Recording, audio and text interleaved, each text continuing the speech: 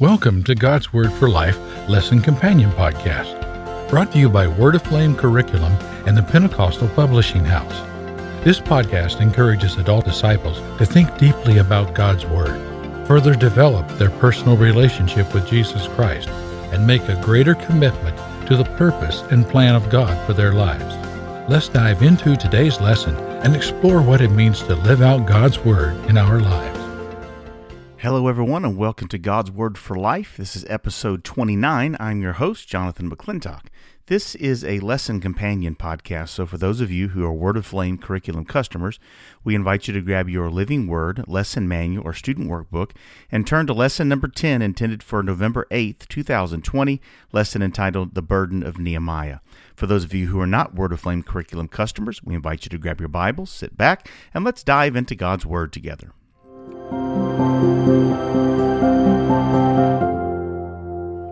Well, before we look into God's Word, if you want to turn there with me already and just keep your place there in Nehemiah chapter 2, we're going to read a few verses out of Nehemiah chapter 2. But before we do that, it was just a lazy Sunday afternoon in Joplin, Missouri, but it turned deadly as an EF5 rated tornado ripped through the city, leaving 161 people dead. For 38 minutes, the tornado ripped houses from their foundations, tossed trees around like toothpicks. Winds swirled as fast as 200 miles per hour. This infamous Joplin tornado cost the city and its citizens $2.8 billion. And since 2011, the city of Joplin has been rebuilding. Although no one can replace someone lost to the storm, the people who call Joplin home have been rebuilding their homes, their businesses, and their lives. It's not been quick or easy, but it has been happening. And now the city of Joplin, Missouri is thriving once again. Nehemiah had to feel like the people of Joplin felt. His city was destroyed, but not by a storm. It was destroyed by an army. Nevertheless, the walls of his city and the temple in his city lay in ruins.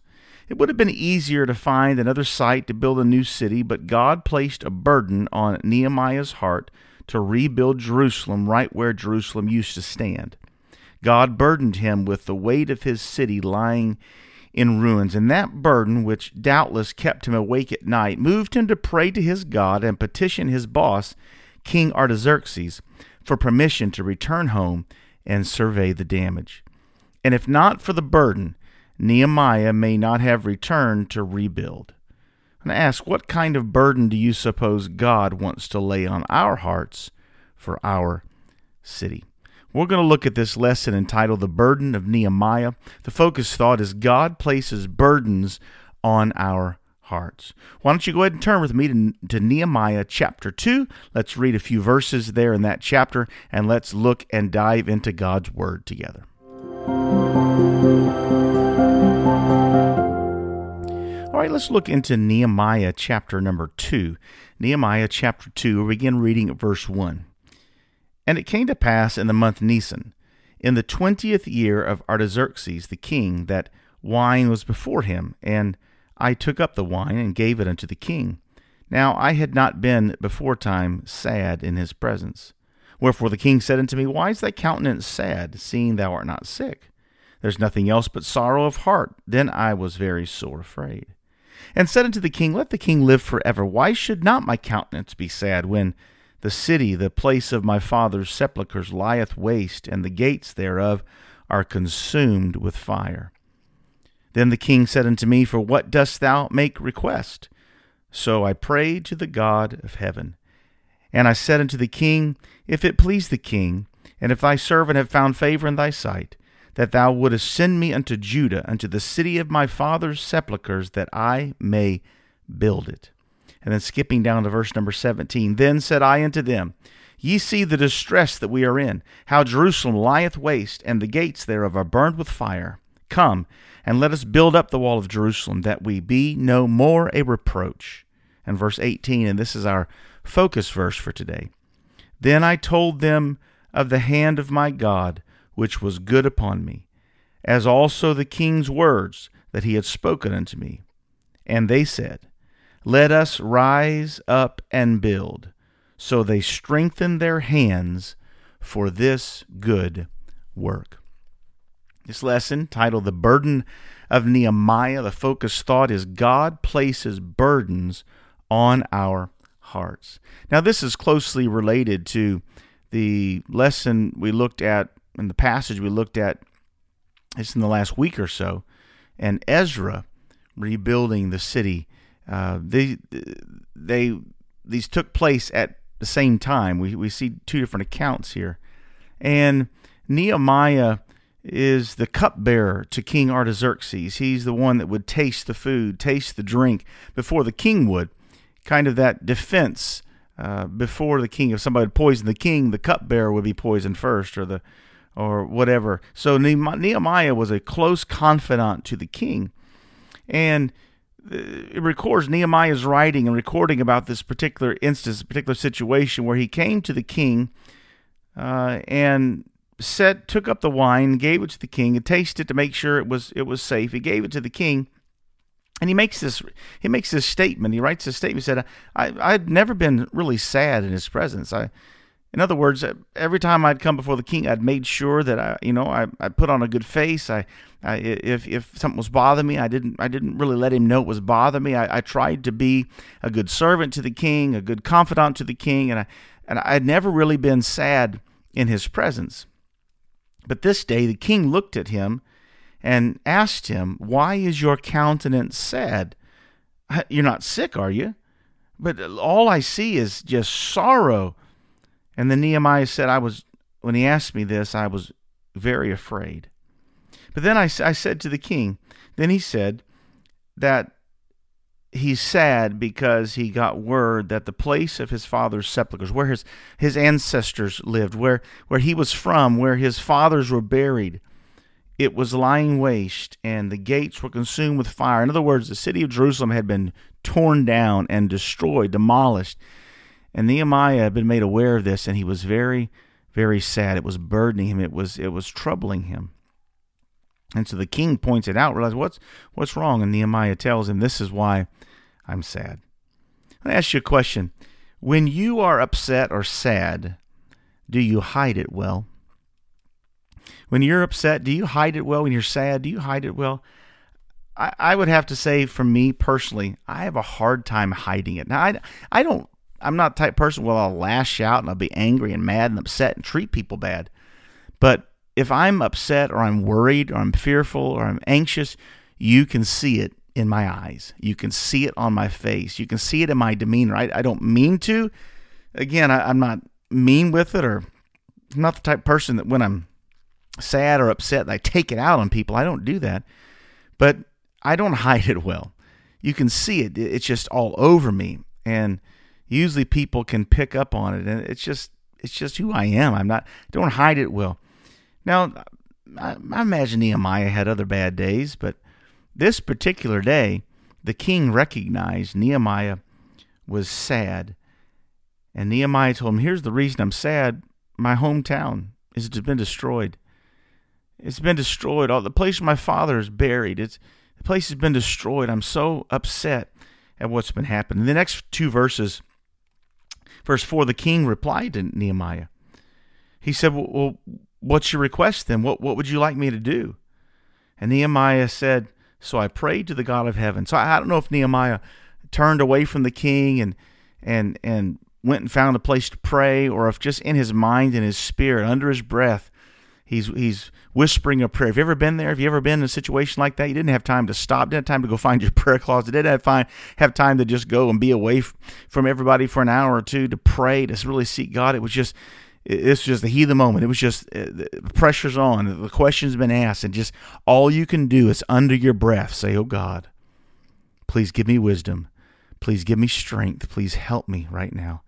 I'm about to say something. I need to say something. I'm scared to death. God, please help me." That's what I can imagine. Here's Nehemiah just under his breath prayed to the God of heaven, and then he said, "Sir, if I've found favor in your sight, if I've treated you kindly, if I've been a good confidant to you, if you trust me, if you really believe me, if you really know who I am,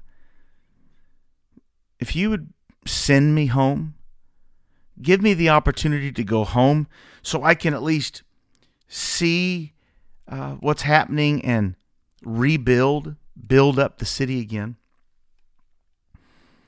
Let me ask you a question, thinking of these two verses. Do you like asking for help? Are you the type of person that likes to ask for help? That may be a dumb question, because I don't think any of us like to ask for help.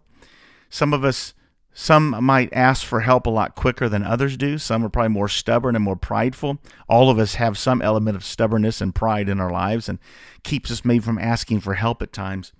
But Nehemiah knew if he was going to have the opportunity to go back to his hometown and possibly even rebuild or try to do something to help his hometown, he was going to need his bosses or this king's permission. He needed the king's help, and he also knew that the king had the power and king had the resources to help him rebuild, which we do see later on that the king actually gave him everything he would need, financed the entire thing, gave him the ability to go back and rebuild. Sometimes we have to ask for help. Sometimes God puts people in our lives that will and can and want to help us if we'll just be bold enough to ask.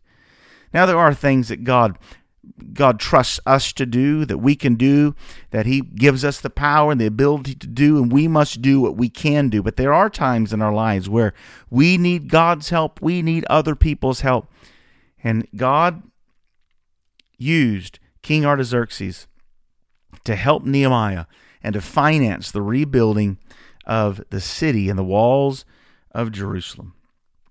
Skipping down to verse 17 and 18, of course, in between this, the provision is made, Nehemiah is sent back, and now Nehemiah is talking to the people and trying to encourage the people to rebuild the city of Jerusalem. Verse 17, then I said unto all these that were around that he needed to help him, he said, you see the distress that we're in. You see all that's happening. How Jerusalem is lying waste. It's just destroyed. It's so sad. And the gates are burned with fire. And he says, come, let's build the wall of Jerusalem, that we be no more a reproach. Let's put some things back together, rebuild this wall so we're no more the butt of everybody's joke. We're no longer the people they make fun of. We are the people of God. Let's honor the Lord by rebuilding the walls. Let's do this. Then I told them, verse 18, of the hand of my God which was good upon me. I believe it was here that Nehemiah said, I found favor in the king's sight, and the king has been good to us. God's favor is on my life, and the king has been good to us, and the king has finances. The king has given us everything and will give us whatever we need to rebuild these walls. And so the people said, well, Nehemiah, let's do it. Let's rise up and build. So they strengthened their hands for this good work. Nehemiah was burdened to rebuild the walls of his hometown. The king financed it all. His boss financed it all. Nehemiah encouraged the people, and they rose up to build right alongside with him because of this burden that Nehemiah had. Let me ask you a question. Think about right now. What is something or someone you are burdened for? Is there someone you're burdened for that you know needs to be reached with the gospel of Jesus Christ? Is there someone's life who lies in ruins that you know that you need to reach them? You need to pray for them. You need to somehow, or maybe you've been trying. Maybe you've been trying to reach for them, and somehow it's just not. It's not working, and they're not making any progress. They haven't made a move towards God. Is there a burden you've got for someone, or for maybe something? Maybe you're burdened for your church. Maybe you're burdened for, what is it you're burdened for?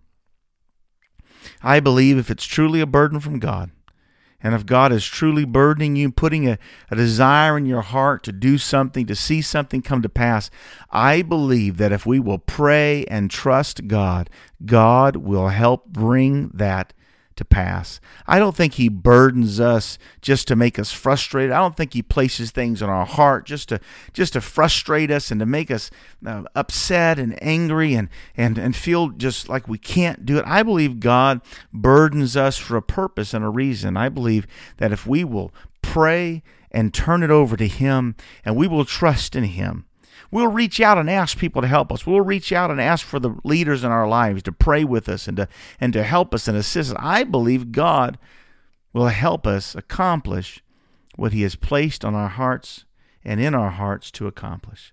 Here's what I want to challenge you to do this week as we apply this burden of Nehemiah. We apply this passage to our lives. First of all, that burden that's on your heart, pray about that burden. What is it? What is it for? Who is it about? Pray about that burden and ask God to open doors and give you wisdom and direction to do what you need to do and to do what God is asking you to do. Search your heart. What is that burden that God has placed upon you? What is that desire that God has placed in you? Do not be frustrated. Do not be dismayed. Do not fear. Do not worry. Do not doubt. I believe God is about to work on your behalf if you will just give Him your burden, the burdens of your heart, if you will give Him the desires of your heart, if you will pray and turn these things over to God. I believe God will do what He has purposed to do if you'll just trust Him and believe Him. God places burdens on our hearts, but He does it because He wants us to trust Him and to do all we can to trust Him and do our part and see God work on our behalf. Dear Lord Jesus, we are so grateful for your presence, your mercy, your grace in our lives. God, we are living today with burdens. There are those listening here right now to this podcast, and they are burdened about something. It's something weighing on their mind and their heart today.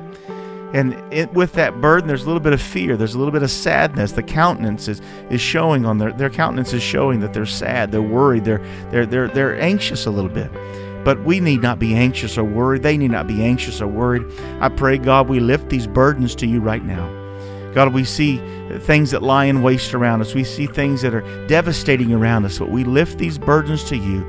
We surrender them to you, and we trust you, O God. We give them all to you, asking you that you would take complete control, that your hand of mercy rest upon these situations. We give them to you, and we trust you to give us the ability to do your will, and we know that your power will be seen in our lives. We give you praise in the name of Jesus. Amen. Thank you for listening to God's Word for Life Lesson Companion Podcast, where together we explore what it means to live out God's Word in our lives. If you haven't yet, make sure to subscribe to this podcast. And if you are looking for other Bible study tools and resources to encourage you in your walk with God, visit us today at PentecostalPublishing.com.